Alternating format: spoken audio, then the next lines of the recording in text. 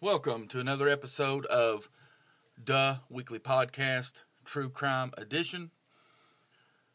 I'm going to take a little bit of time to ask a favor, and I know that people get tired of hearing the begging and the pleading, but I'm going to beg and plead. We try each week to get better and to really dig in and find out as much information as we can to be respectful of the victims, and even in some cases where there has been closure with an arrest, to the offender's family as well. It is a small operation. It's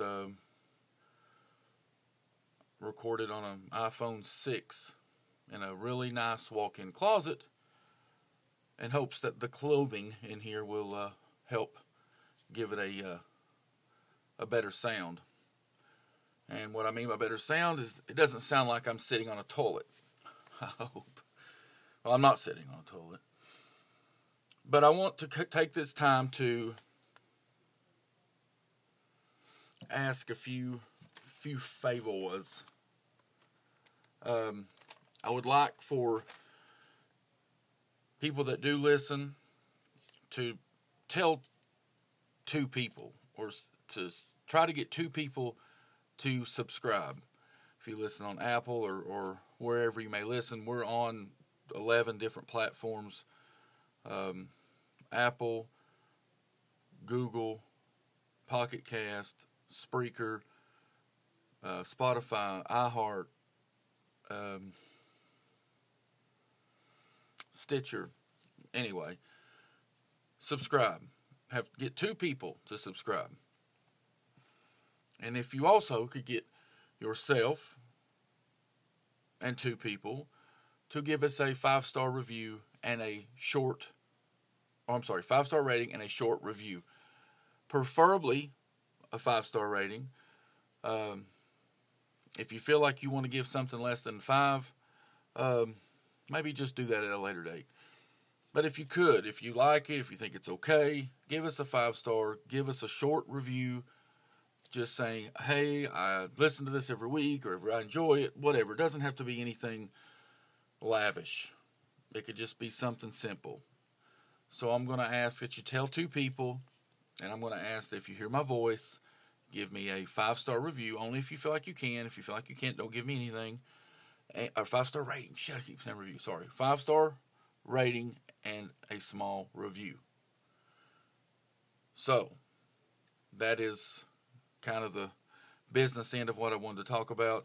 You can email us at duhweeklypodcast@gmail.com. You can leave us a voicemail. There is an Anchor. I've lost my train of thought. A link in the show notes that you can click and leave a voicemail. We will play any voicemail you leave on the next episode.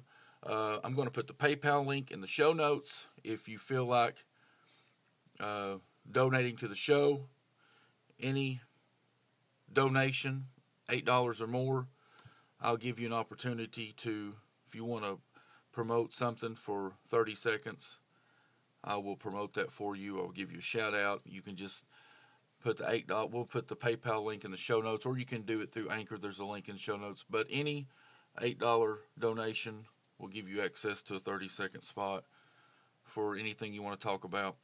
That'll just help us maybe try to grow the show a little bit. And, because that's my goal, just a little bit at a time. It's definitely a slow process, but it's something that I enjoy doing it, and I hope you enjoy it too. So, send us an email if you want us to give us a shout out, you want us to say whatever, promote you, your business. I mean, we've got, it's not quite got to the point to where it's crime junkie worthy, but we're growing slowly but surely. I'd like to take this time to talk about, we run a business. It's YAMS. It stands for Your Advertising Marketing Solutions. We partner up with newspaper, TV, different companies we sit down and we try to help. We run advertising and marketing campaigns for different businesses. We've partnered up with a company, Epic Customs Inc. That's Epic Customs Inc. You can find them on Facebook. You can find them on Instagram. It is Epic Customs Inc. They will customize anything on anything. If you want your name on a cup, if you want your grandmother's old recipe etched into a cutting board or a pizza, I mean, they can just do, really, the best way to explain it is they can customize anything on anything. They can do vinyl, they can do laser cutting, they can do etching, they can do anything. So hats, shirts, cups, cutting boards, the whole shebang. It's an amazing company. Look them up. Epic Customs Inc. It's run by a woman named Christy Wolfenbarger. Send her a message. Tell her that you heard her ad on the podcast. Even if you don't want to purchase anything, just let them know that you just gave their Facebook page or their Instagram page a look and that you heard it on the Weekly Podcast. I also want to let everyone know that we are working on the Jonathan Lee Ellis case. It's a missing persons case in Johnson City, Tennessee, Jonesboro, Tennessee area. We're trying to get some information together on that. It'll be another few weeks probably before we're ready, but I want to put that on everybody's mind. Look it up on Facebook. They have a missing persons page there. It's Jonathan Lee Ellis. And I also want to make sure that you remember our last week episode, we had a conversation with Sherry Snyder. Her mother, Diane Teresa Francis, went missing back in 2005, early 2006. She has never been heard from again. This case, there's not a great deal of information out there. Listen to last week's episode. I have a conversation with, like I said, her daughter, Sherry Snyder, amazing person. She's out there doing a lot of hard work to help find her mother, to help find information, people, anything. Look that up on Facebook as well. That's Diane Teresa Francis. You can also maybe look up her daughter, Sherry Snyder. Like I said, if you want to donate to the show, send us anything, $8 or more. We'll get you a 30-second spot. Send us an email of what you want and how you want to say it to theweeklypodcast@gmail.com. And so, without further ado, let's get into it. We'll be right back.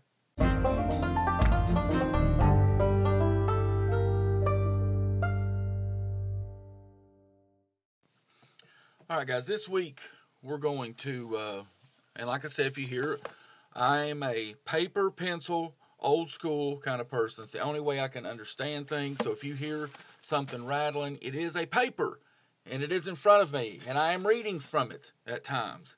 Sometimes I go down into this rabbit hole inside my brain, and it's very cloudy and foggy in there, and I get lost. And then I try to find my notes and come back out. But today we're going to discuss some new evidence in a case which absolutely consumes my mind. It consumes my soul. It consumes my being. I want to know who this fool is so bad I can't stand it. Who this guy is. Who has killed all these women and have left their bodies and pieces of body parts all up and down the East Coast. Well, not all up and down the East Coast, but I feel like, at least as far down as Atlantic City and up to Long Island. We're going to discuss the Long Island serial killer, and it's going to be an update. I had done a little podcast on them early on. It is a case in which I feel like will be solved one day. I feel like it's going to take a little bit of luck and a whole lot of DNA and a whole lot of probably genetic detective. That woman is amazing. I love that show. What an amazing ability to do what she does. I mean, I get it. The DNA is one thing, but I'm telling you, being able to put those family trees together is not an easy task by no means. That woman is amazing. And I'm hoping that this case is solved one day, because to me it's insane. It's just crazy. But we're going to discuss new evidence. They come out with a few things this year. We're going to discuss that. And, we're going to talk about the ID of the Manorville torso victim, number 1, or Jane Doe number 6, as she's called. We want to talk about new suspects and theories. We look at the entire timeline of the Long Island serial killer and the victims. And I don't want you to feel like I'm all over the place, but how we're going to kind of lay this out is, we know how this all started as far as in the public. So we know the story of Shannan Gilbert. Shannan Gilbert went to a John's house by the name of Joe Brewer out in the Oak Beach area. Now, she had been at Joe's for hours. Well, let's say this. She gets to Joe. She's driven to Joe Brewer's, Shannan Gilbert is, by Michael Pack, her driver. They had done several jobs together. This wasn't new for them to get together. They get to Joe Brewer's house. He comes out. She goes in. Shannan calls Michael Pack, wants him to go to the Walgreens to get some cards and some other garbage. Well, he doesn't go because Oak Beach is too far out. Probably 45 minutes to the closest store, and it may not even be open. He says no. She gets mad, tells him just to go on, but he doesn't. He sits there. A few minutes later, he sees Shannan and Joe Brewer get into his vehicle, and they leave for a bit. Well, anyway, they extend the date a couple times. She's in there probably 3 to 4 hours. Now, after being at Joe's for several hours, and like I said, they even left the house together earlier in the date. So I think, drugs came into play. Maybe, Joe needed to make her look crazy to discredit her if, she ever come out and said anything. Because Joe finally makes the call and says, come get this girl out of here. She's went crazy. She won't leave my home. She's acting just nuts. She's going crazy. But, yes, drugs can induce certain behaviors. But I also feel like with Shannan Gilbert, we were dealing with someone that was not new to drugs. I'm not meaning that in a disrespectful way, but if someone has done drugs more so than somebody the first time, they're going to kind of know how their body would react. Now, I know that I'm not saying that's every time, but I'm just saying that she was no rookie to this scene. So, what happened inside that house for a street smart person to absolutely go crazy? And not only go crazy, now this is Joe Brewer's story and Michael Pack's story, but she went and hid from Michael Pack. She wouldn't even go to the vehicle. She runs down to Gus Coletti's house, knocks on his door, then she hides behind a boat, then she darts down the road that goes down past Dr. Peter Hackett's home, which Michael Pack didn't see her go down that way, so he eventually leaves. The police show up about 45 minutes later because several neighbors had called. Police show up, and they leave.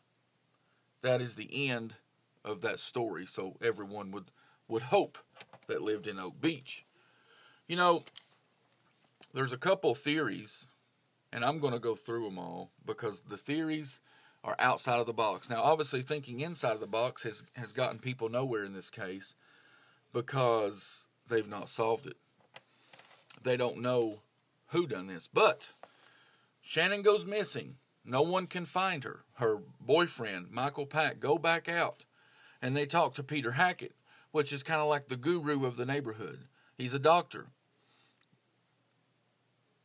Now, it's believed that the doctor, Peter Hackett, got the number for Shannan's mother, Mary, at this time. He reaches out to Mary and tells her that Shannan was at his home, that he runs a home for wayward girls, and that he gave her a sedative and sent her on her way, and she was fine. He denies this. Come to find out, Mary was telling the truth, and the phone calls were on Mary's phone record. So, what does that phone call mean? That phone call's odd to me. Not only was it like he didn't say, hey, Mary, I found your daughter, I'm a doctor, but we took care of her.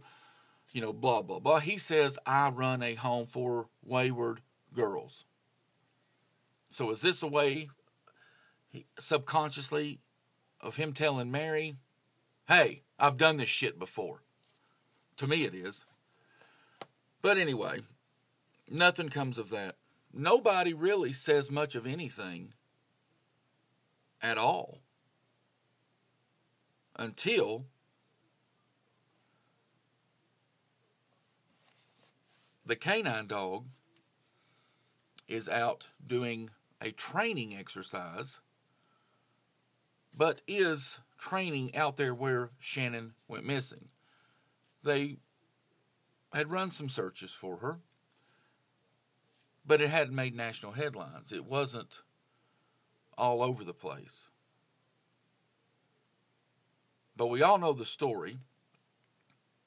The canine officer and his dog, what they found that day.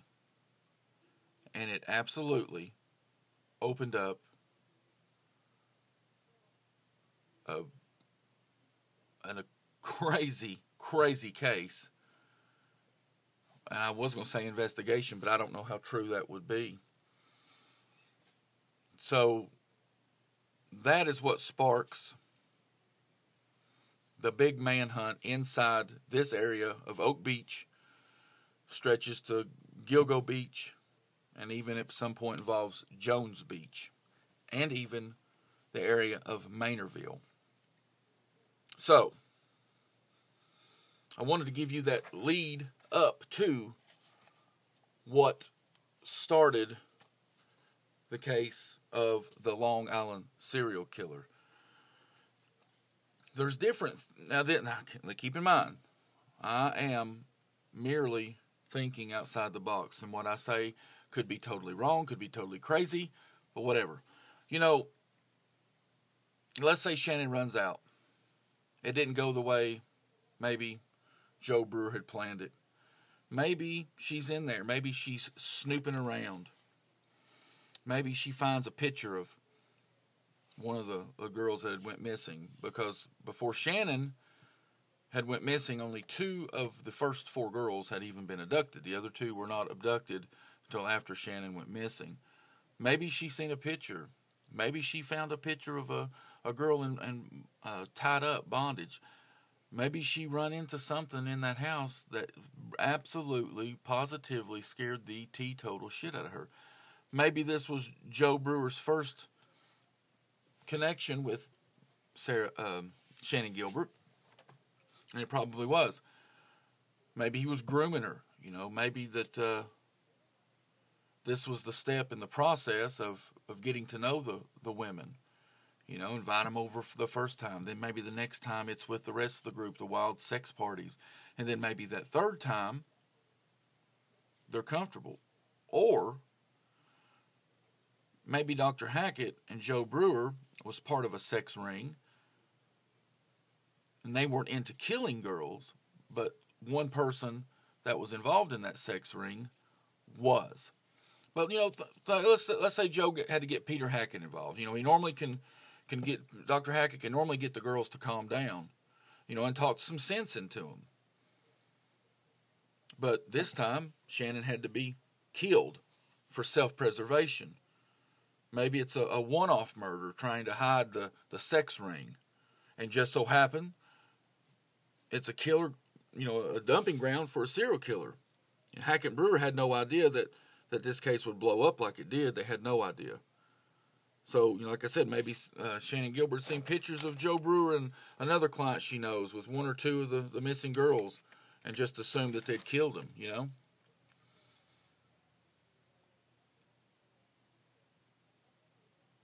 So, I really feel like that maybe they was... Like I said, I get in a rabbit hole. So I just question as to wonder what caused Shannon Gilbert to freak out like she did, according to Joe Brewer. Because the 911 tape has been released to the Gilbert estate's attorney, and he has heard it. He is not able to speak of its content, but what he can do is either say yay or nay on what the police have already put out about Shannan Gilbert in the phone call. They say she was acting erratically. They say she couldn't be understood. All these different things. And according to that lawyer, that is not the case. So that's a little curious as well. But what caused her to run out? What caused her to want to leave that house? That's a question. And of course, they believe that Shannan Gilbert's murder is separate from the other original first 4 that they had found. So I'm not sure. I'm not sure.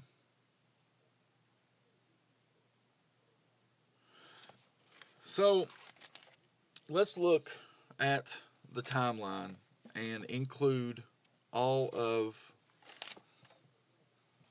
the possible Long Island serial killer and his victims. Now, at the end of this, I want to name several. There's 4 or 5 more that's not included in the book by Robert Coker, Lost Girls. But let's go to April 20th, 1996. Now, this is when 2 female legs wrapped in plastic bags, 2 female legs wrapped in a plastic bag, they are discovered on Fire Island west of Davis Park Beach. Now, we jump to December 19th, 2000. The first of 2 human torsos is discovered by hikers in the Long Island Pine Barrens in Maynardville. This is off Hazley Manor Road. Now, this is December 19, 2000. This is the first of 2 human torsos. The second human torso is found July 26, 2003.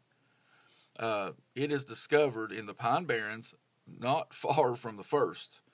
The remains are identified as Jessica Taylor, 20-year-old escort from Washington, D.C., last seen days earlier at the Port Authority bus terminal in Manhattan. Port Authority. It's by the water. Now, we have a gap here. 2003, we go to July the 9th, 2007, is when Maureen Brainerd Barnes is last seen in her room at the Super 8 Hotel in Midtown Manhattan.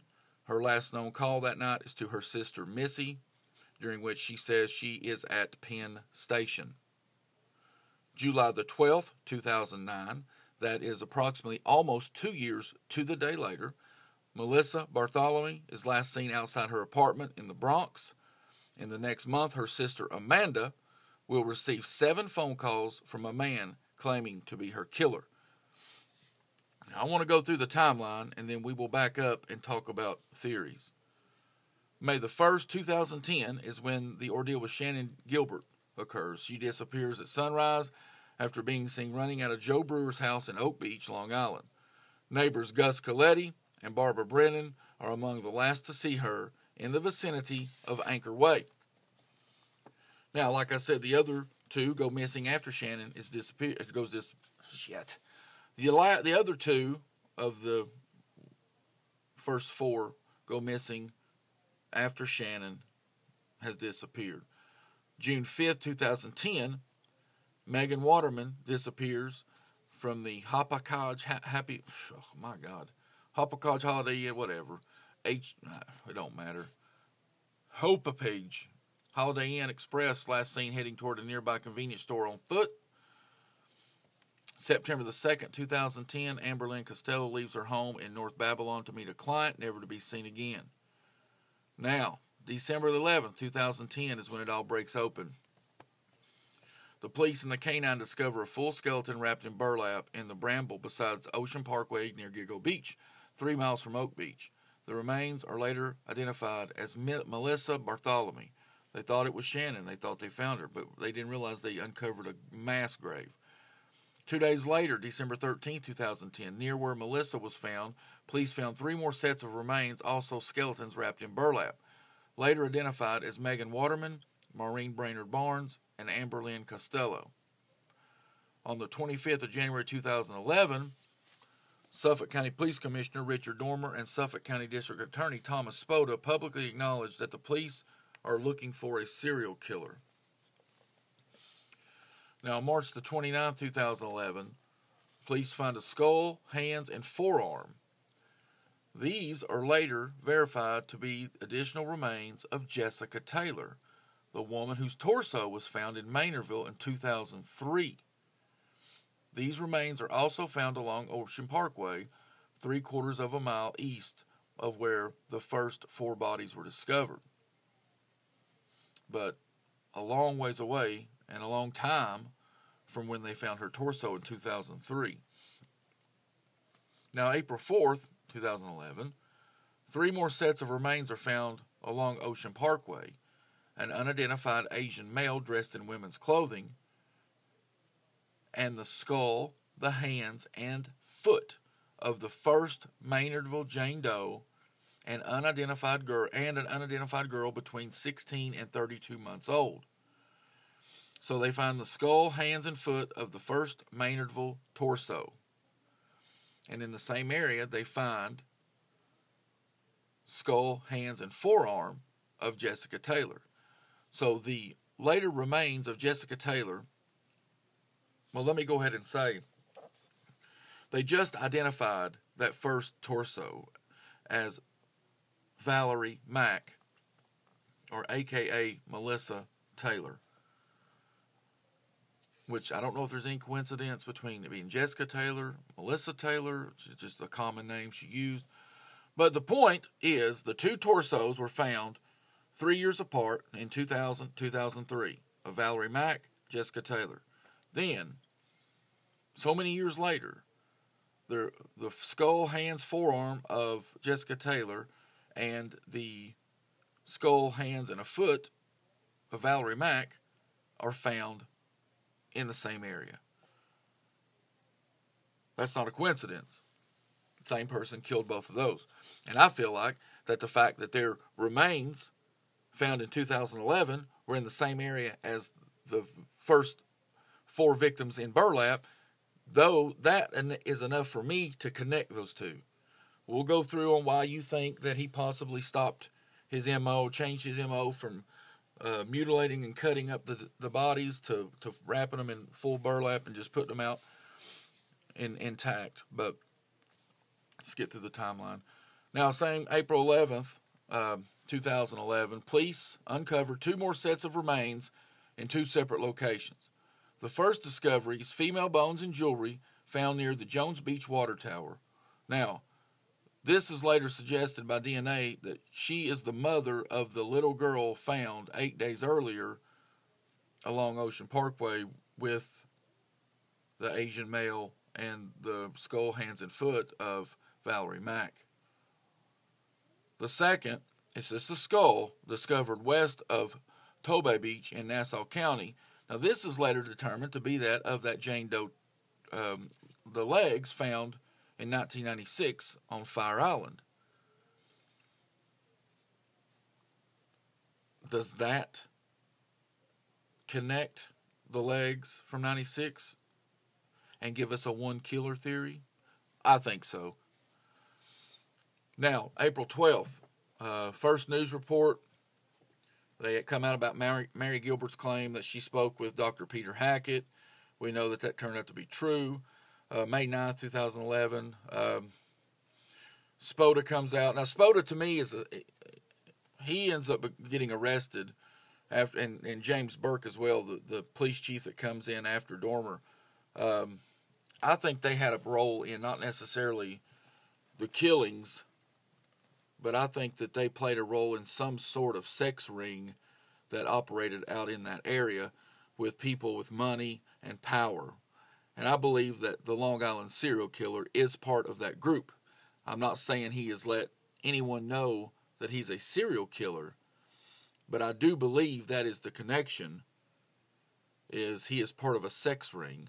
He may not be Spoda, he may not be James Burke, he may not be the investigator who worked for the DA, may not be Joe Brewer, may not be Dr. Peter Hackett, but it's somebody with money, power, privilege, connection.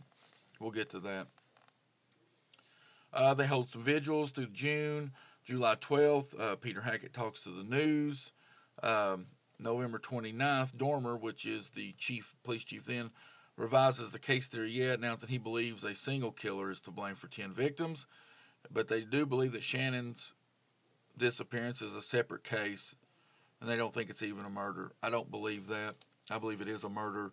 However, I do not believe it is necessarily connected at the hands of Lisk, Long Island serial killer, but I do believe that Peter Hackett and Joe Brewer had murdered Shannon in self-preservation. So Peter Hackett has, what he told, my belief is this, what Peter Hackett told Mary is the truth. She was there. I'm not sure if he done that in self-preservation for holy shit, what if they come here and find her DNA? Or what? But it's odd that he would offer the evidence or insert himself for no reason whatsoever. We'll get back to theories. Let's go through the timeline. November 30th, 11, the Suffolk County Police announced they will reopen the search for Shannon along Ocean Parkway. They acted like they had to wait for the rest of the spring and summer, which she went missing a long time ago. But anyway. So on December the 6th, 2011, on day 2 of the new search, the police moved from Ocean Parkway to Oak Beach. That same day, they find Shannon's pocketbook, ID, cell phone, jeans, and shoes in a marsh, steps from where she was last seen on Anchor Way. So Shannon's going to be in a drug-induced state, and she's going to shed her clothes. She's going to throw her fucking cell phone down, her purse, all of it. I would imagine if she's in some kind of crazy state, she would be running and maybe taking it off and getting rid of it a piece at a time, not all in one spot. Just my opinion. So now, December 13, 2011, Shannon's remains are found on the far side of Oak Beach Marsh, a quarter mile from her belongings. Before an autopsy is performed, Dormer refers to her death as an accident. Spoda doesn't agree with Dormer's single killer theory. That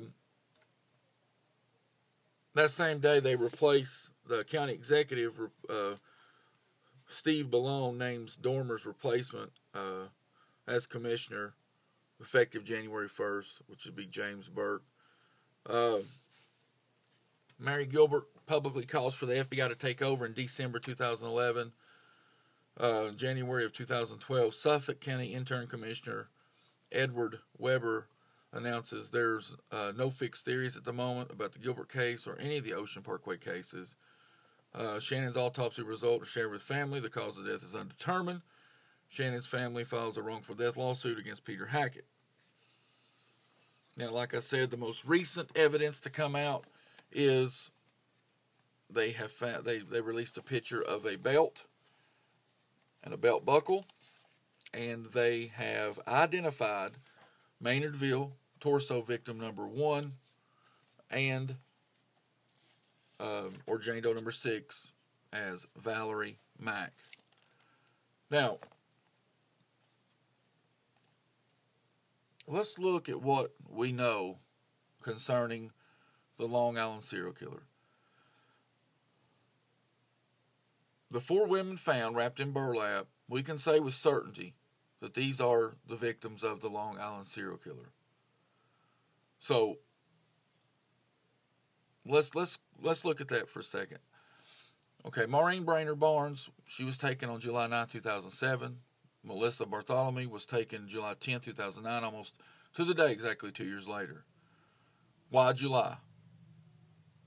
Why the 2-year gap between the first two? Did he go kill somewhere else in the 2 years between these 2 women? Or if he's waiting 2 years between his kills, why?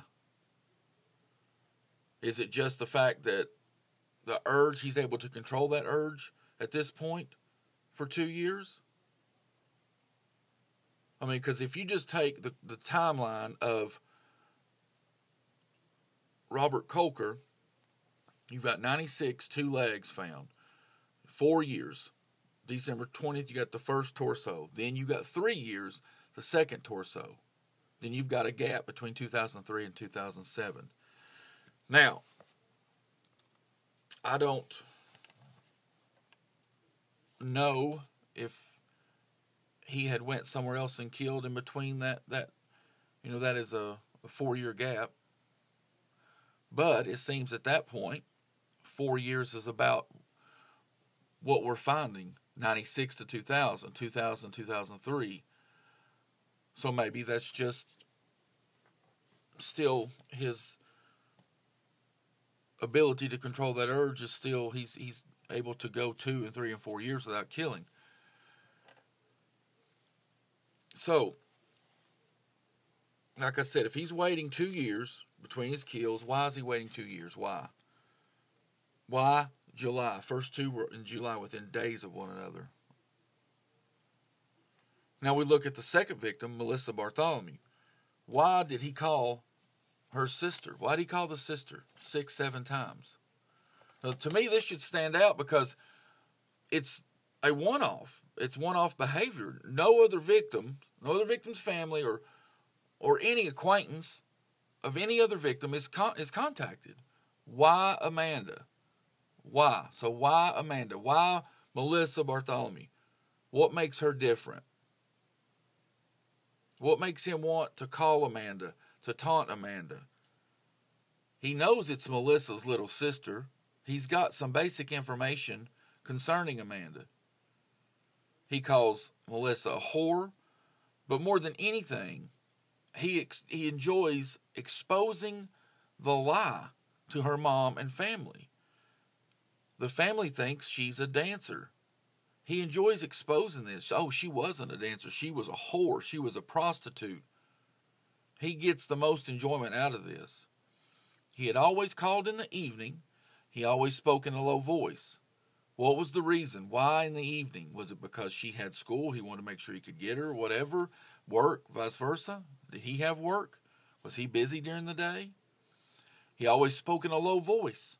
Why was that? Was it because if they ever identified him, he didn't want her to be able to identify his voice? Or did she know him? Did she know his voice? And he was afraid that he would get caught. Is that what made calling Melissa Bartholomew's sister Amanda important? Because out of all the victims, he knew her, he knew Amanda, he knew the family. Now, he wouldn't talk to anybody but Amanda. Her mother answered one time and he hung up on her. Now, he would only stay on the phone 3 minutes or less. He had knowledge, and his knowledge was that if he stayed on the phone any longer, they would be able to pinpoint his location. He also used Melissa Bartholomew's phone. He called from Times Square, Madison Square Garden, Massapequa, which is just a short drive from Gilgo Beach.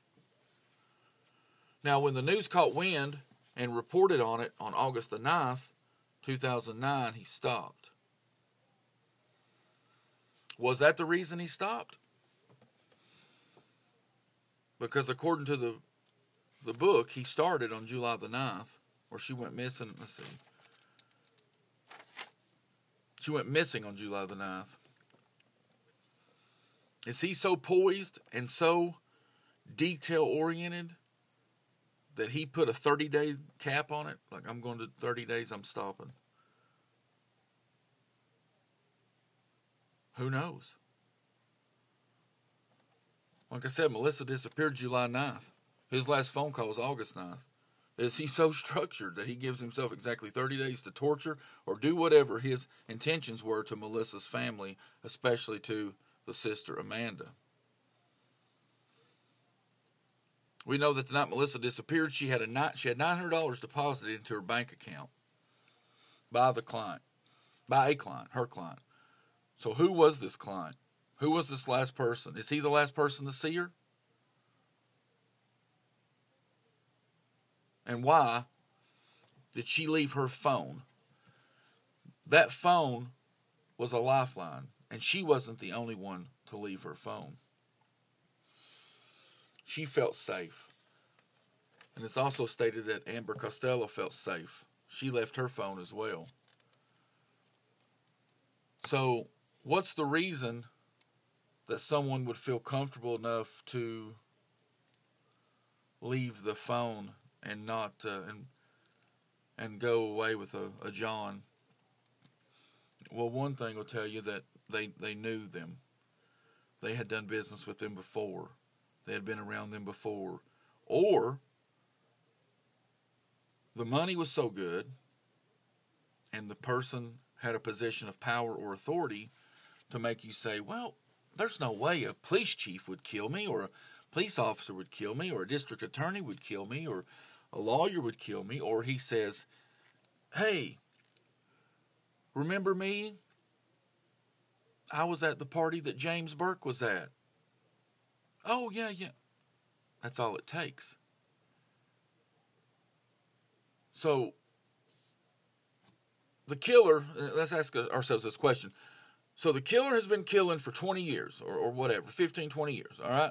Slowly escalating his cool down period, and the only time that he shows himself is to Melissa's sister, Amanda. I find that odd. There is something to that. Just my opinion. I feel like that the Long Island serial killer has a strong and maybe strange, or strange to you, maybe not strange to others, but sex drive. I believe he's wealthy, he's connected, and he's respected. Maybe a little feared. He knows his way around a boat and water. He's very meticulous. I believe he has a possible temper with any kind of disrespect, and he is bisexual.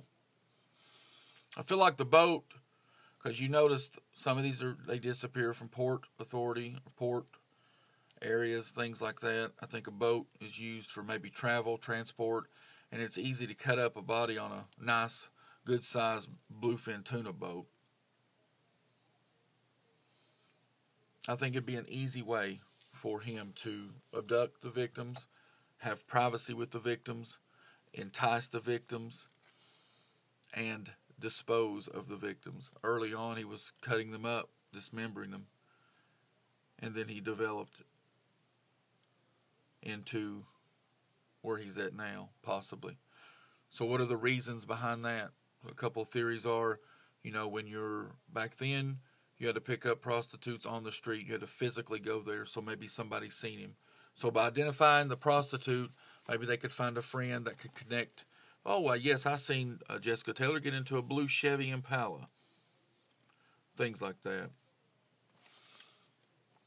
We don't know. These are theories, but I like to take, like we're going through today, taking certain parts of this timeline or certain parts of this case and laying it out and just asking why. Let's just think outside the box. Yes, maybe what I'm saying is not what it is, and that's fine. But all I'm saying is let's think. It's there. Somebody knows this dude. Somebody knows. It is there. You got to take behavior, especially strange. Well, all of this is strange behavior to me, but what I'm saying is out of this crazy mess, what stands out? That's all I'm asking right now. We'll be right back.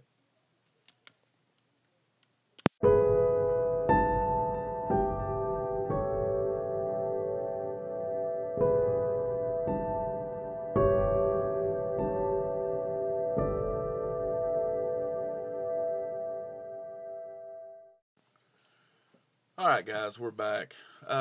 Like we said, that the phone call is not part of his MO because it's only done that one time. It's done for a 30-day period. He knows how long to stay on the phone. He knows to be in a crowded area. There's not to anybody be able to go because they went and pulled videos, and everywhere he called from was a crowded area. They had nothing. And he knew that. So that's what gives the law enforcement connection. So, a couple of questions to you maybe you can ask yourself. Now, was each body dumped in Gilgo Beach? or was it after he had killed all four, and did he haul them all out there? Or was he dumping them as he killed them? Because, he had been here before. The extra remains to the older murders connect them all together for me. And that one killer was a very wealthy, prominent, connected, and protected individual. I believe he was hooked in with Brewer, Burke, Hackett, and you know what? I try to make a special note for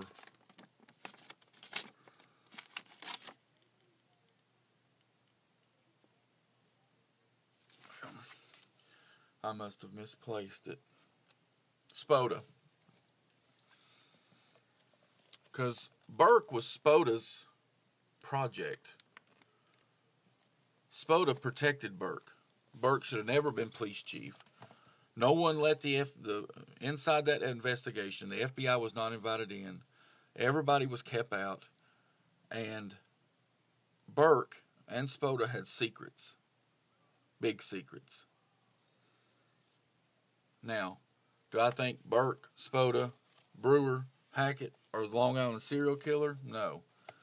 But I do feel like that he was part of their sex ring. And I say sex ring, I mean these men had money, these men had power, and these men liked to have sex with prostitutes, women, 2 or 3 at a time, maybe each other, whatever. And that's cool, whatever you want to do that's legal.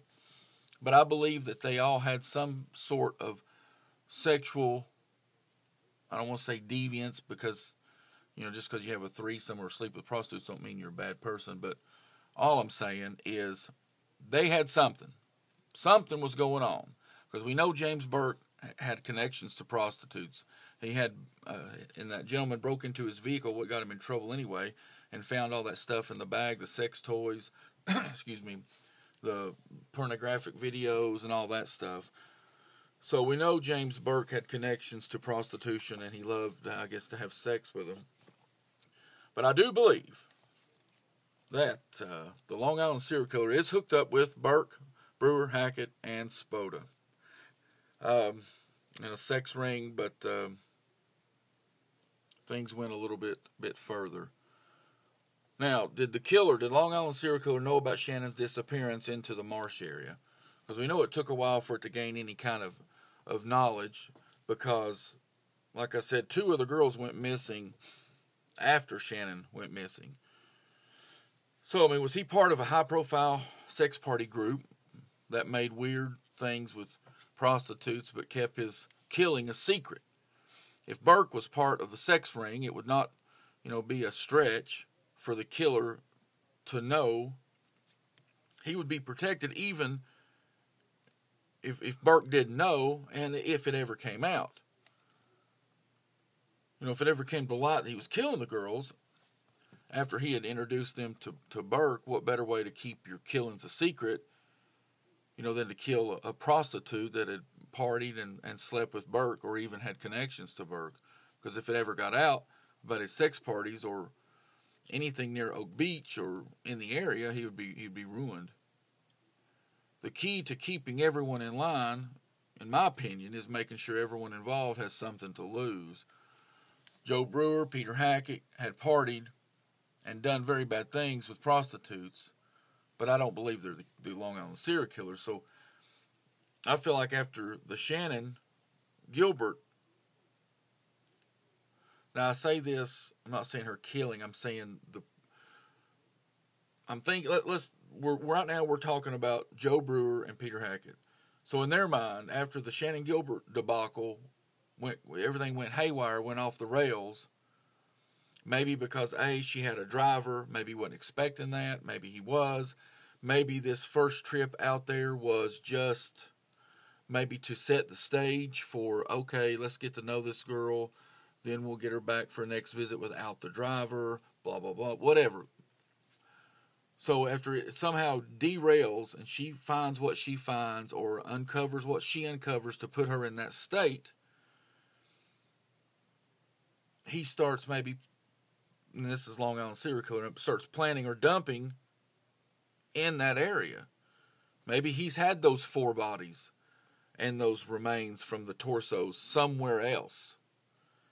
And maybe he thinks, now's my opportunity to put those out there and put it on Hackett and Joe Brewer. That would make sense to me, but maybe it doesn't make sense to you. And they could have been dumped out there individually. But what I'm saying is, once Shannon runs out and she disappears, maybe he starts dumping out there then to make it look like Joe Brewer and Peter Hackett are involved. Or maybe they're out there the whole time. I'm not sure. We just don't know. But I do believe that Peter Hackett and Joe Brewer are involved in Shannon's death.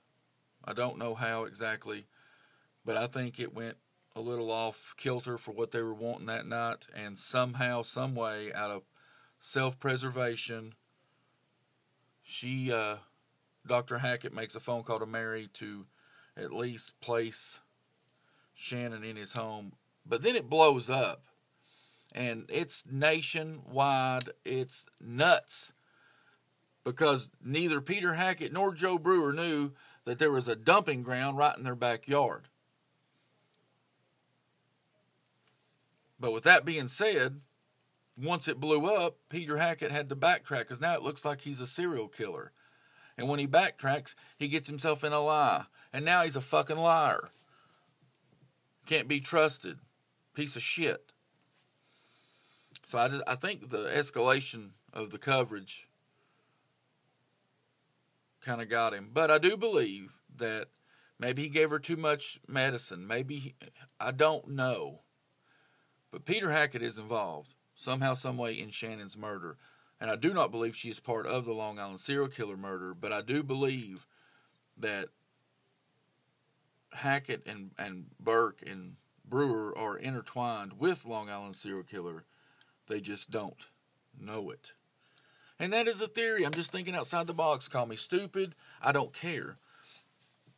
But I believe this man's got a boat. I believe he's on a boat. I believe that he's got a real high-end fishing boat. I'm not saying he's a fisherman, but I believe that could explain maybe him not being in the area certain times of the year. And I believe it could explain the ability to keep quiet. No one's seeing him do anything.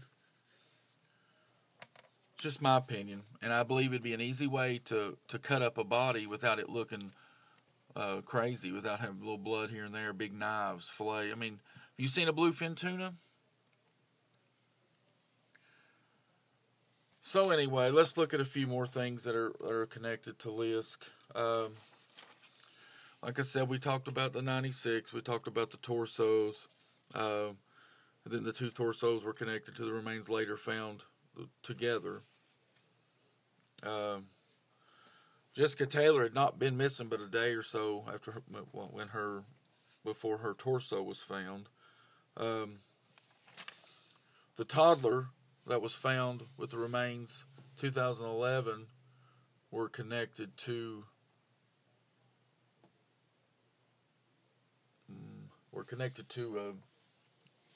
a body that was found a little bit further down next to the water tower.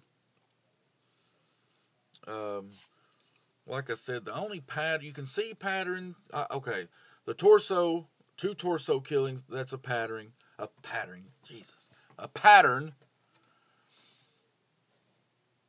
They're connected because not only are the torsos found together, then the remains, like the hand, skull of both of those victims, are found together. Now, the 4 girls wrapped in burlap and found together are pattern. But I think what is odd to me is that you have 2 girls go missing. Then you have Shannon Gilbert. She goes missing. You have her missing person story. And then after that, the murder takes two more. The murderer takes two more victims and dumps them out in that same area as to where Shannon Gilbert had went missing. So either there was no talk of Shannon Gilbert going missing in that time, and we know it was local at that time, or the killer wasn't always in the Long Island area. I think pattern has a lot to do with it. I do. It looks like in the beginning, or not necessarily in the beginning, but on the 4 burlap victims, July every 2 years were significant to me in the first 2 victims.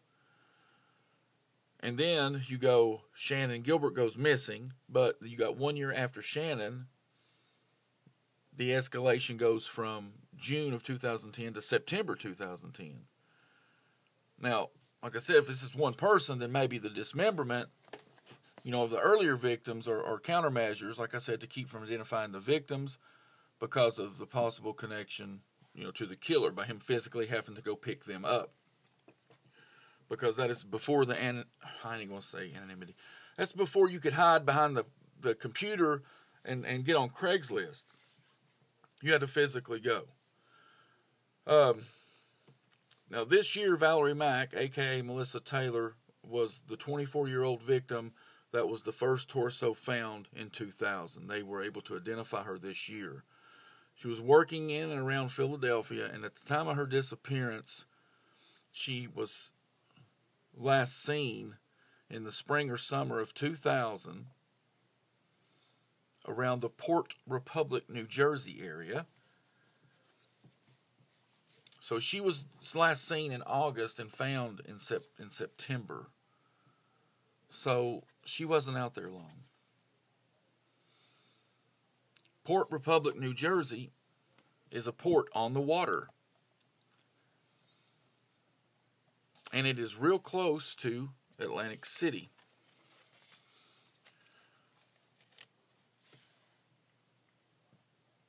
So we know that there are 4 murders in Atlantic City that mentions the Eastbound Strangler. I'm not saying that it is Long Island Serial Killer and Eastbound Strangler are the one and the same, but 4 women were dumped in West Atlantic City, November the 20th, 2006, the bodies were discovered. Now, we don't know how long exactly they'd been dumped there, but we'll have a general idea.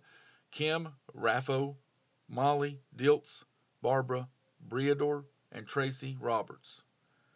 They're in a drainage ditch behind the Golden Key Motel, which is in Egg Harbor Township.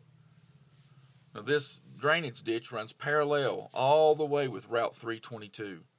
So I don't know if the Golden Key was the common denominator or this guy once again had collected 4 bodies, and as he got to number 4 on his boat, he decided he needed to dump them. Now, Barbara was 42. She disappeared October of 2006. Molly was 20. It's unknown, but probably was the first victim because she was in the decomposition the most out of any other body. Now, Kim was 35. She was last seen live November 19th. That was the day before. Tracy, 23, last seen in early November 2006. So it wasn't a stretch here because they were all taken by October. So this guy kills 4 victims in October, for early October. He takes Molly early October. He takes Barbara middle October to end. He takes Kim 1st of October, Tracy 1st of October, and then takes Kim the day before they're found. Now, to me, the fact that and it's just my opinion, we're just throwing some shit out there, so don't hear this and be like, holy shit, I want to strangle the hell out of Jeremy. The fact, I think, that you have a victim that's identified in Long Island. We've got her torso identified in Long Island. We've got her hand, skull, foot identified down near the Gilgo 4 that was last seen in New Jersey near Atlantic City in a port city.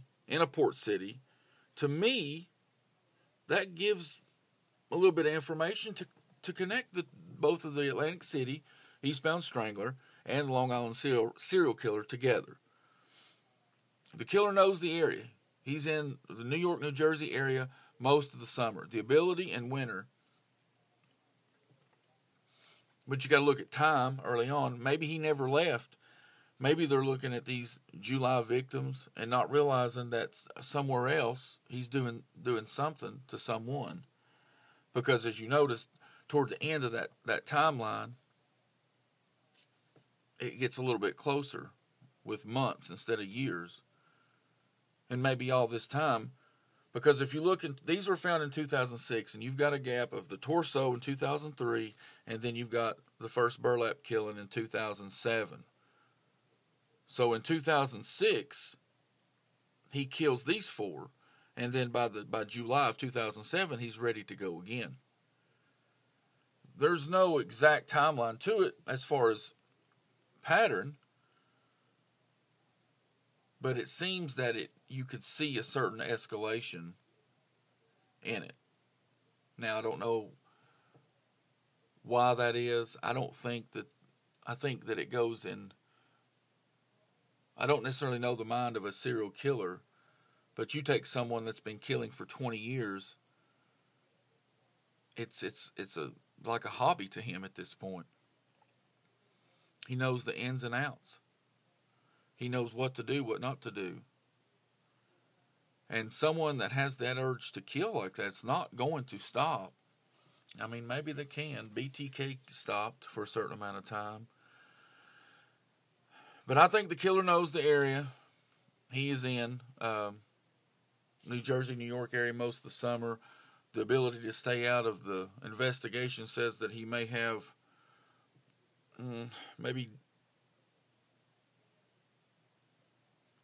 he may be different, and maybe some people thinks he has has odd behavior, but he's upper class with connections or high time type friends. He is connected to law enforcement or has connections that connect him. He's got people in high places. He's got friends in high places.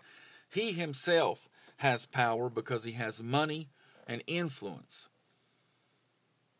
Now, people that know this killer, like I just said, his ability to stay out of the investigation tells me that he has the clout, the money, the power, that he could never do something like this. But what I just said was he may be different. Some people may say, well, that guy's a little different. And some people may think he's odd or has odd behavior, but they just look past it. Now, if you look at the known timeline of the Long Island victims, and you mix in the Atlantic City victims, to me, it fits. You got 96, the legs. 2000, the first torso. 2003, second torso. 2006, the Atlantic City murders. 2007, Barnes. 2009, Bartholomew. 2010, you've got Gilbert in there, which spearheads the rest of the or spearheads the investigation, kind of kicks it off. You've got in 2010 Waterman, 2010 Costello. There's a couple months there, and they find the first Long Island remains in this point here. Now the 2006 victims have been found, but they've never had no connection to the torso or anything that come along pre 2006. Obviously, we know the 2007 and later stuff was after the Atlantic City murders in 2006. I think some wealthy people have strange desires. I think that they feel like that they can have, I'm not saying all of them, just some of them.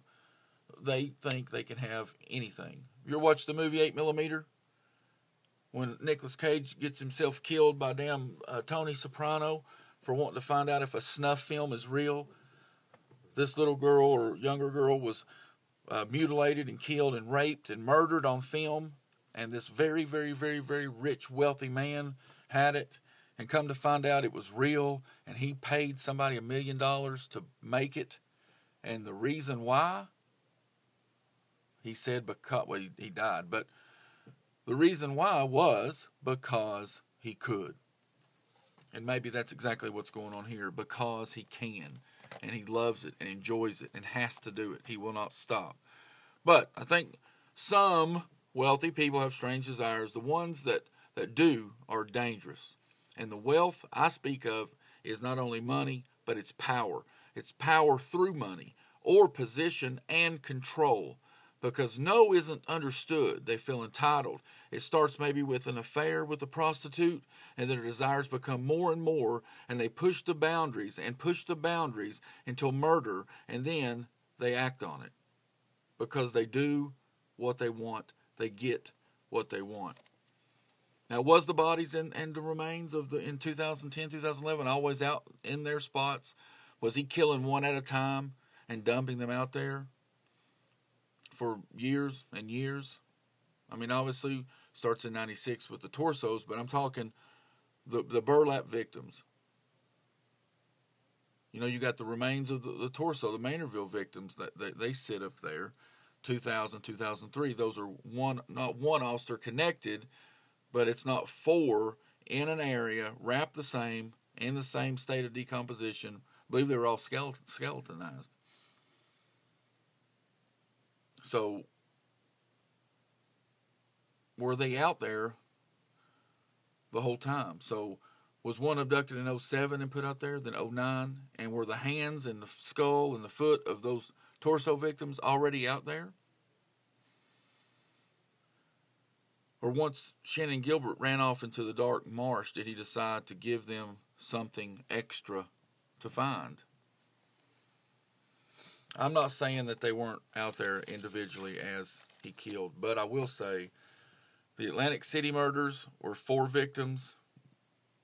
Were they dumped at one time? It seems that they were all dumped pretty close to one another, if not all together.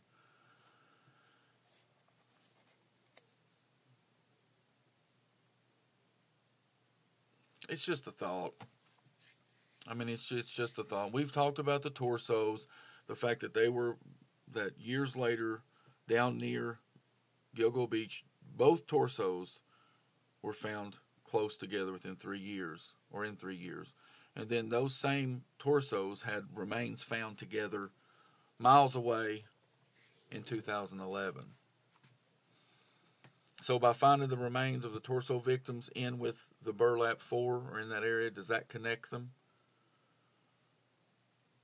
Does the fact that 4 victims were found the same match similar to 4 victims found in Atlantic City? I don't know. I think somebody that feels like they can get away with something like this, or is able to continue to operate, has something. Money, power, something. Because this guy was able to get several street smart Craigslist prostitutes to leave their only line of communication behind. Why? What would have been this reason for asking them to leave it? So I know for a fact they sure as hell didn't volunteer to leave their cell phone behind. So why was that important to him? We know why it was important to him.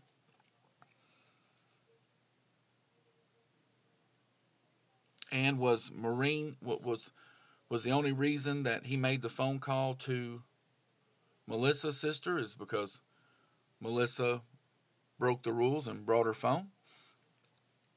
Did he give her the same ultimatum? Hey, listen, I'm a man in power. Remember, I met you over at James Burke's party, whatever it may be. He wasn't police chief then, but he'd been in law enforcement forever. I met you over at the party with Thomas Spoda, the district attorney, or I met you over. So he gives himself that ability. I've got money, I've got power, I'm in with these powerful people. I'm a police officer myself, I'm this, I'm that, whatever it may be, gives them that comfort to say, A, I've met him before, and B, someone in that kind of position with that kind of money wouldn't hurt me. So when she goes and she is found with her phone, that is a sign of disrespect to him. And not only does he let her know he's getting ready to kill her, but he also lets her know that he's going to kill her sister, or he's going to torture her sister.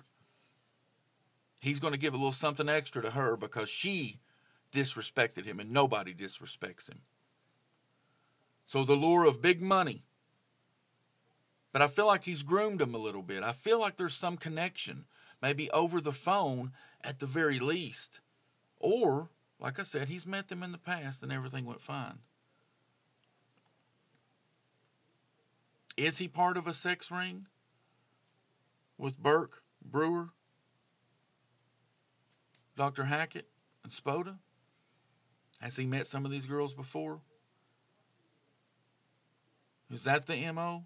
Is the M.O. that some of these women have partied with these highfalutin men and have met their demise through one of them being a serial killer? So, like I said, why did he only call the one victim's family? I feel like I've answered that. I feel like that might be the reason. What made him do it? It's not part of anybody else's killing. I think it's disrespect. I think Melissa brought her phone because the other ones left their phones behind.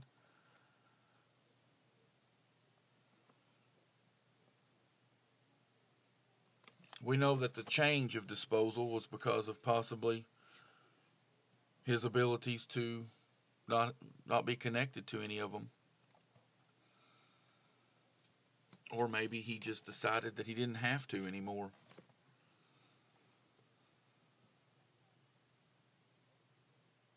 But I do feel like that something inside Joe Brewer's home scared Shannon to death. You know, I believe she was snooping around. I believe he was off doing something. I believe she was looking through his things, maybe trying to find something to pick up or steal or take.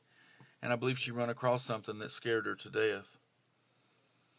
And I believe it was something that connected him to other people in really high places doing really bad things. And I do believe that Peter Hackett and Joe Brewer were somehow involved in the death of Shannon Gilbert. But there's a lot of theories. There's a lot of, and like I said, today we're just thinking outside of the box. We're just saying, why? What if? Why? Well, I mean, it's not going to hurt anything. Maybe it's not the truth, but let's just put our brains to work. Let's just think about it a little bit. You know, maybe there's an answer in all this. Maybe there's not. Maybe you might get a good laugh out of me talking, and that's great if you want. I hope I make you laugh today. But talking about this shit, ain't nobody ever laughs. It's like watching the news. Ain't nobody want to watch that shit. It's always something. But this case means something to a lot of people in this country. I believe that this case it's because these girls, whether or not they're prostitutes, they use drugs or whatever, they did not deserve this ending. They did not. None of them. Not a one.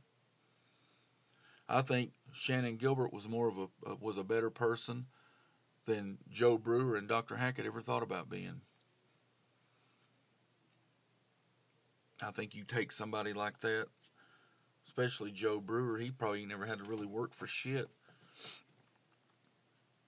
Old piece of shit. He could. Anyway, no, I'm not going to run down a rabbit hole on how shitty Joe Brewer is. But we've run through some theories, we've run through some timelines, we've run through some shit that goes on inside my brain, and I'm going to take a break, and I'm going to come back, and I'm going to discuss a few of the victims that may or may not be linked to Long Island serial killer or Eastbound Strangler, and we'll wrap it up. We'll be right back. Thanks.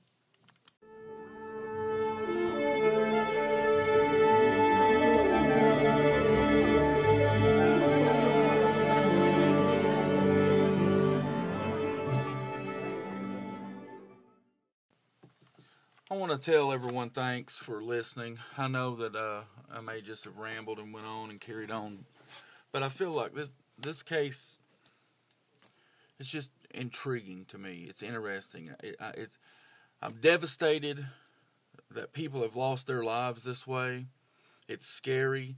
It's lonely. It's terrifying, and it haunts me.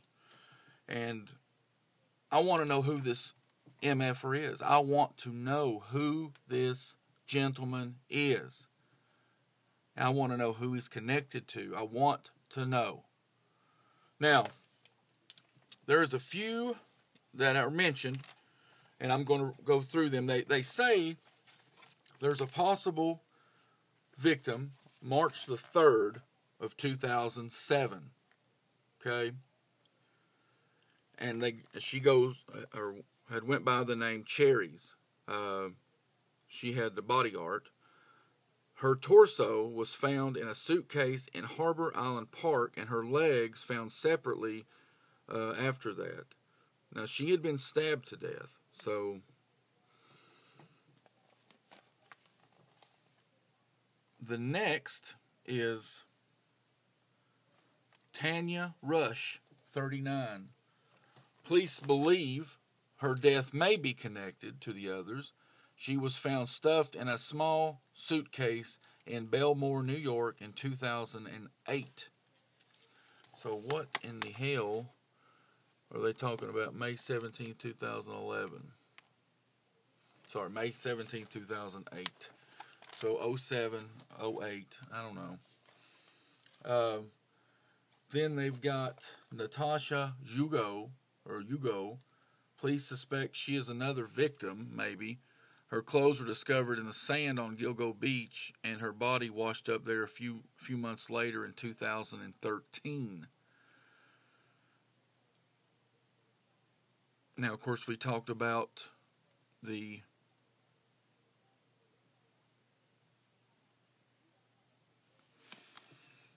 was one more. Well, they put Shannon Gilbert's possibly connected to Long Island serial killer. I believe she's connected, but I believe it's connected through acquaintance into some other illegal activity. There was also a possible victim of the Long Island serial killer. The woman was nicknamed Peaches due to a tattoo. Her torso was discovered in a plastic container at Hampstead Lake State Park.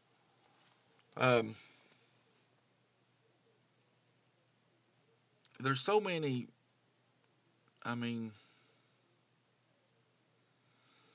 so many different bodies or victims in this little stretch of area here. It's all clustered, right there. A lot of it is in the area where the 4 victims were found wrapped in burlap. There's a couple of different maps that I've looked at. Right there at Gilgo Beach, and even Oak Beach is right there, and Jones Beach is not that far away. Of course, Maynardville is a good bit away, and it's off those barrier islands. It's more inland. So, why start dumping torsos inland and then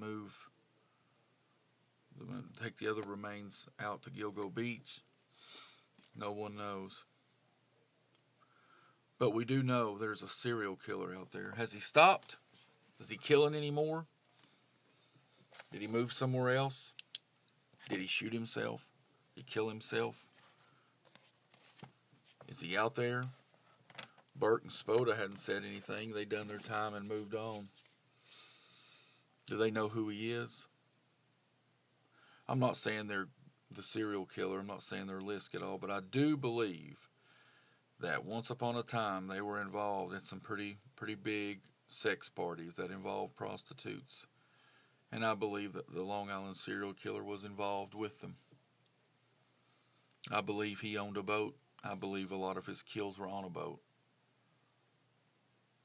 I don't know where he's at today or what he's doing, but I hope through DNA and science or just somebody that may know something, eventually this case is solved. And I hope that any other remains that are still out there that are unidentified are identified. So families cannot necessarily have closure, because you never get closure when you've lost a loved one, but have answers and know where their loved one is and what happened to them. They deserve to know where their loved one is. And we deserve to know who you are, sir. Long Island serial killer. Are you dead? Are you out there? Were you able to stop killing? Were you able to control your urges now of the fear of DNA and jail or prison or what death penalty? Or you love your freedom, you stopped? Can you stop? Are you too old now that it just doesn't work the way it used to and that desire's not there? Where are you? Let's find this SOB. Read anything you can get your hands on. Find out anything you can find out on the Long Island serial killer. No information is, any information is good. There's no information that would be bad. Anything you can find out, read it, study it. He's out there. They've got the clues. They've obviously got more shit than they've let out, and I understand that. Let's find this guy. Let's give these women answers. They deserve answers. I know they're no longer with us, but let's treat them with respect and dignity, because just because they decided to do a certain thing or addiction maybe plagued their life, they are good people. They may have done bad things, but look in the mirror, fool, because I guarantee you're not as good as you think you are. I appreciate you listening. I'm sorry to ramble. You will hear from me next week. You won't see shit. I might put a video out there. Thanks for listening, guys. This is Duh Weekly Podcast, True Crime Edition.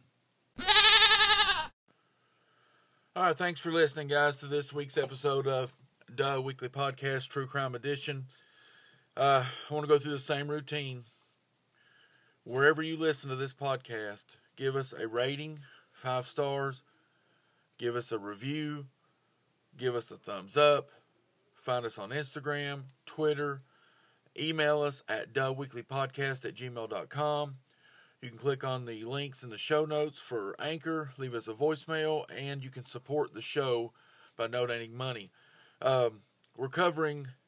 This week we're going to cover the arrest and conviction of Corey Miller, also known as C. Murder.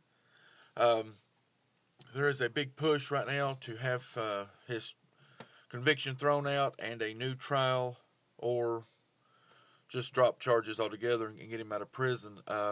Some believe that he was wrongfully convicted of the death of a young man at the age of 16 years old named Steve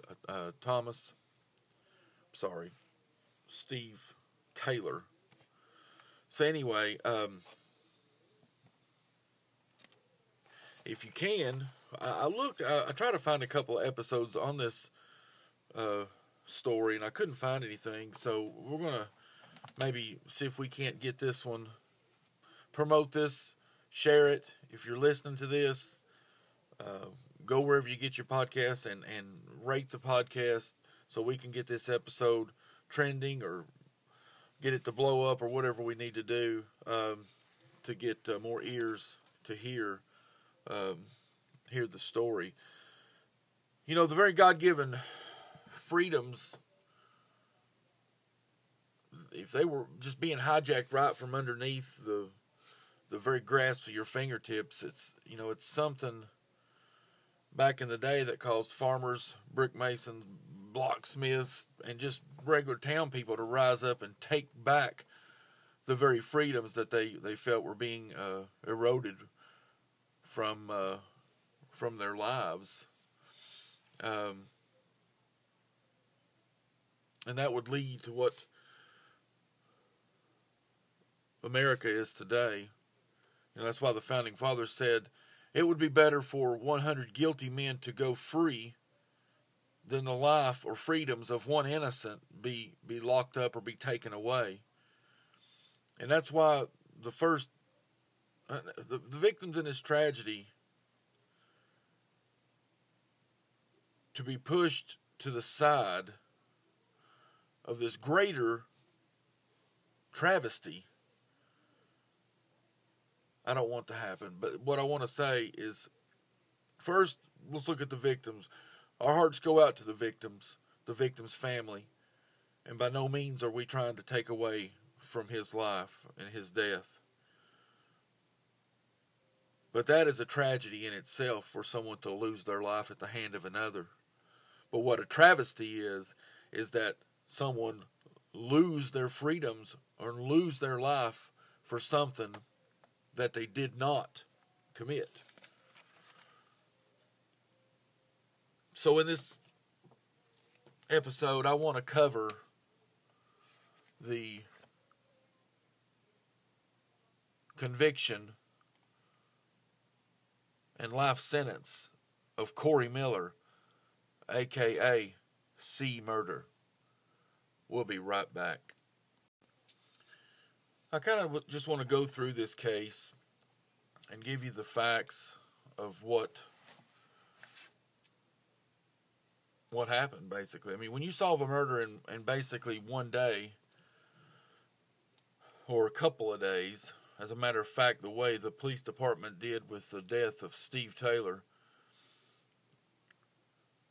you have hopefully hard, rock solid physical evidence. And hopefully it would take more than one day to process the scene to even get the evidence. When you have an eyewitness, you would look for some other piece of evidence to corroborate that witness's statement, because we know eyewitness testimony is flawed even under the best circumstances, like an empty room and you see someone shoot someone. But, in this case, I've read that there was as many as 600 people that were actually in this club.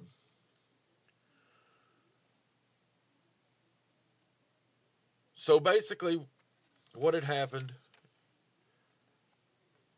is on January the 12th, 2002,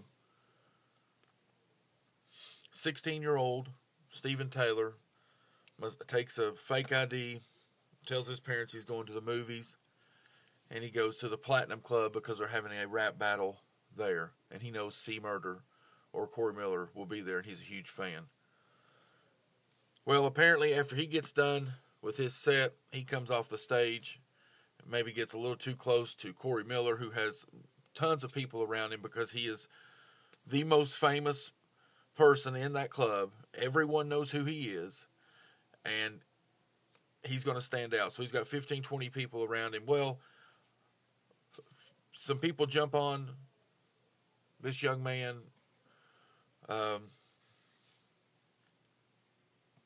start beating him up, kicking him, punching him, and then a shot rings out. He's shot in the chest and killed. As police arrive on the scene, no one names anyone as a suspect. They say a black male. Then Darnell Jordan is the first witness that they speak to, who is a security guard at the club. Detective Kevin Nichols approaches him. He basically goes through the same thing. Black male shot. C. Murder leaves the club, and he is arrested later on that night for causing a commotion at the House of Blues in Baton Rouge. So he's not fleeing, he's not running. So he's off doing his thing the rest of that night. Now, Detective Nichols has worked that club before, so he is very familiar with Darnell Jordan. He knows him very well. So apparently there's a phone call that comes in to Darnell Jordan. Now this is hearsay, and Darnell Jordan supposedly comes to Detective Nichols on the 17th of January to say, yes, C. Murder or Corey Miller is the shooter. So when you take into account that Detective Nichols worked around this club all the time and knew the witness, Darnell Jordan, makes it easier to have Nichols work over the witness. And what better way to solve this murder than to get the loudmouth thug rapper C. Murder off of their streets. Now, C. Murder isn't real, but to the detectives, all the lyrics and all the songs that they talk about, all the violence must be true. And who cares? They're about to show him who's in charge. And it was easy to put him It was easy to put it on him because of some of his past acts. He had been in trouble for shooting at someone in the past.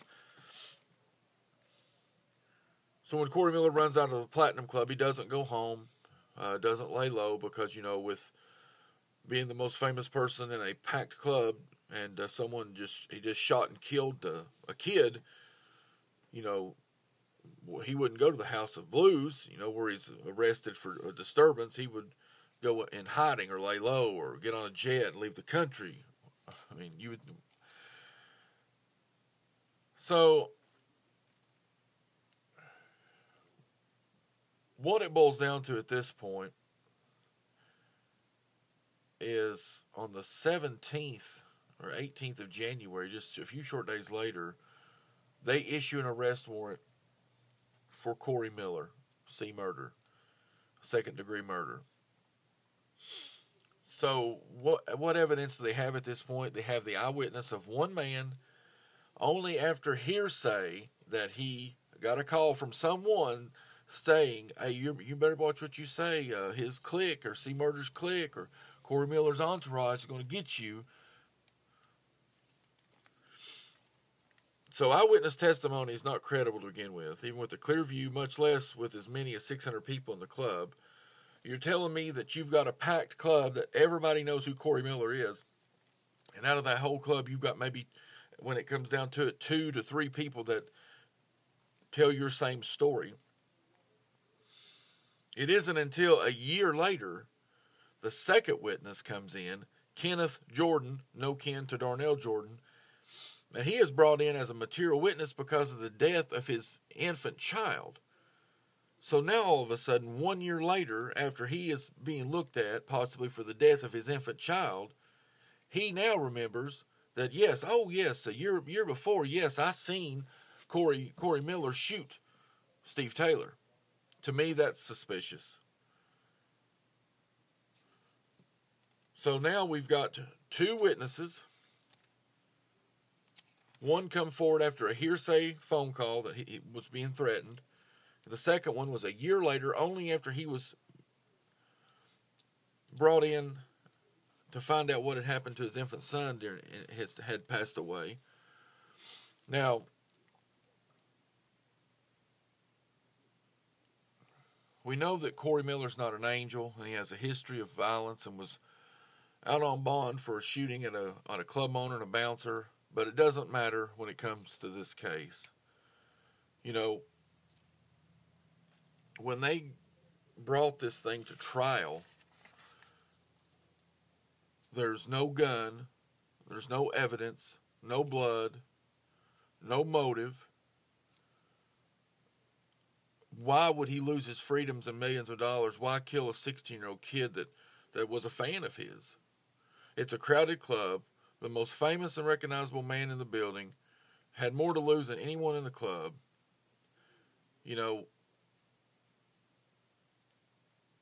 To me, I would hope that it would take more than just 2 eyewitnesses to convict someone of such a heinous crime.